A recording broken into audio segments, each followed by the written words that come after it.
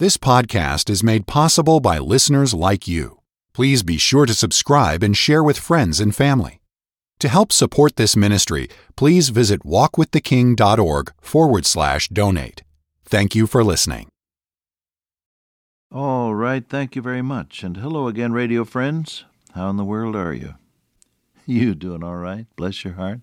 I trust so. This is your good friend Bob Cook, and I'm back with you for a few minutes to share from the Word of God. We're looking into the Gospel of John these days, and we're in the 6th chapter. And for today's thoughts, we look at verse 36 and the verses that follow. John 6:36. Now, our Lord Jesus had just finished saying, "I am the bread of life." The people around had been saying, "What good are you? Why are you so special? You fed us yesterday, that's true, but Moses gave them bread from heaven to eat, so this is not anything so terribly unusual. It happened before." Our Lord Jesus said, "Well, Moses gave you not that bread from heaven, but my Father giveth you the true bread from heaven. For the bread of God is he which cometh down from heaven, and giveth life unto the world. I am the bread of life. He that cometh to me shall never hunger, and he that believeth on me shall never thirst." Now he says, "But I said unto you," this is verse 36, this is where we pick up today. "I said unto you that ye also have seen me, and believe not." Now go back from verse 36 to verse 30. What sign? That's our word miracle. What miracle are you going to show that we may see and believe thee? What dost thou work? You've seen me, he said, and you don't believe. So we stop here long enough for a small thought. Beloved friends, seeing is not always believing. "I'm from Missouri, show me," is the old saying. When I see it, I'll believe it. No, not always. It has been my sad experience to see people who were right in the middle of something God was doing and they never saw it. A campus revival many years ago, someone asked a member of the staff, "Well, did you get blessed during the revival?" And the answer came back, "What revival? I don't know about any revival." Right in the middle of it, didn't know what was going on. Our Lord Jesus cried, he wept aloud, it says, over Jerusalem, and said, "Oh," he said, "Jerusalem." He said, "How often would I have gathered your children like a hen gathereth its chickens under its wings, but you would not." He said, "The days will come when they'll cast a trench around you and tear you down, because thou knewest not the day of thy visitation." God walking in their streets in the person of the Lord Jesus Christ, and they didn't know it. I think you and I need to pray every day, "Lord, open my eyes that I may see what thou dost have for me."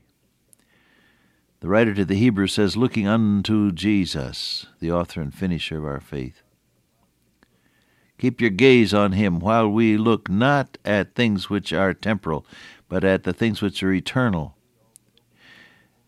Paul says, "We all with open face beholding," that's our word gazing as in a mirror, the glory of the Lord are changed into the same image from glory to glory, even as by the Spirit of the Lord. We need to pray that God will open our eyes to see what he has for us. That's happened to me once or twice in my life. As I prayed, and I must admit, oftentimes I've complained to God about the things that were happening. But then as I prayed and waited on him, he opened my eyes to see what he was doing. And that is so great. I was in the pastorate for 18 years full-time, trained so far as I was trained through Bible Institute, Moody Bible Institute, and Wheaton College, and Eastern Baptist Seminary, graduate work there and all of that, to do Christian work at the pastoral level. And I enjoyed it so very much. And then God moved me into Youth for Christ. And I served as president there for 9 years, trying somehow to keep the fires of youth evangelism lit and burning brightly all across the world. Well, it came a time when I was getting more and more tired from these trips, staying up all night praying with people and coming back, and I thought privately that I better seek some kind of a change, lest Youth for Christ turn out to be called Old Men for God. So it was then that Vic Corey, my dear friend of many years, phoned me and asked me would I be interested in coming to work for him. And after I prayed about it over a couple of months, I said yes, I would, and we made the change.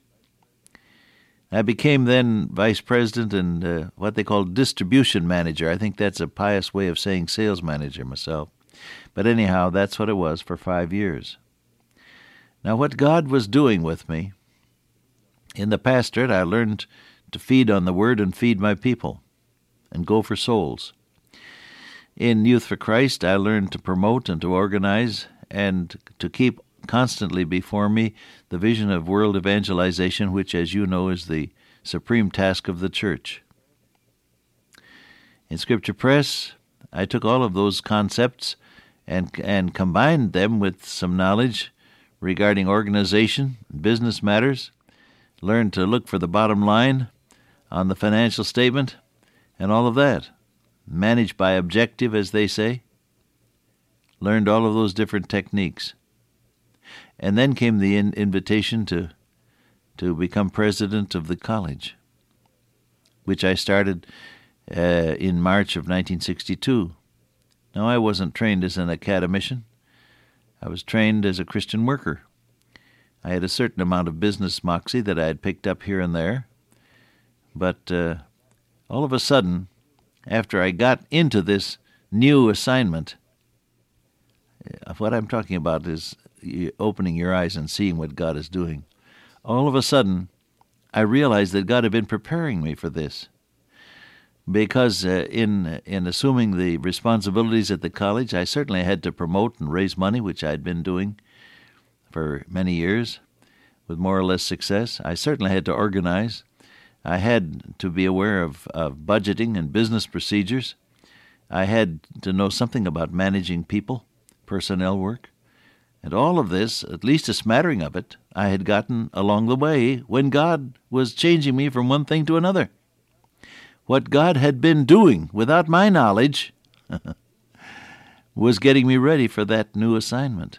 And when I realized that, I just bowed and tears filled my eyes. I said, oh, Jesus, thank you for what you've been doing. Now please see me through this one.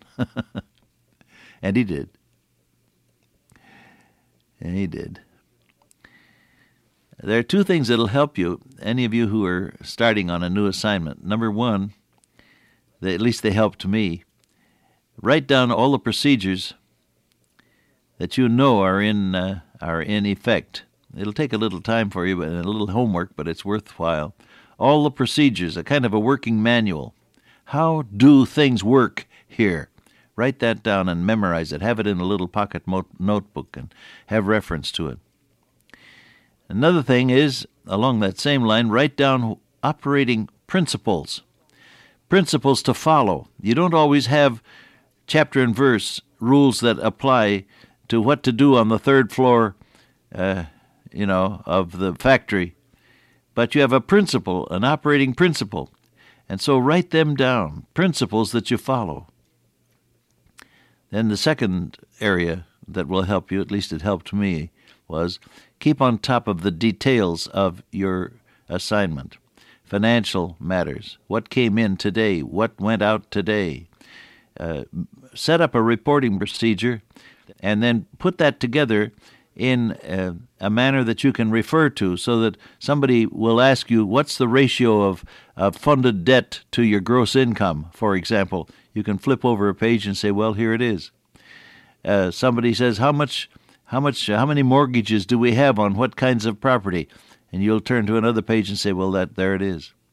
I did that with some success when I came to the college. And after a year or so, we were bucking for regional accreditation. The college was not then accredited. And so that was my first task, along with turning the thing around budget-wise.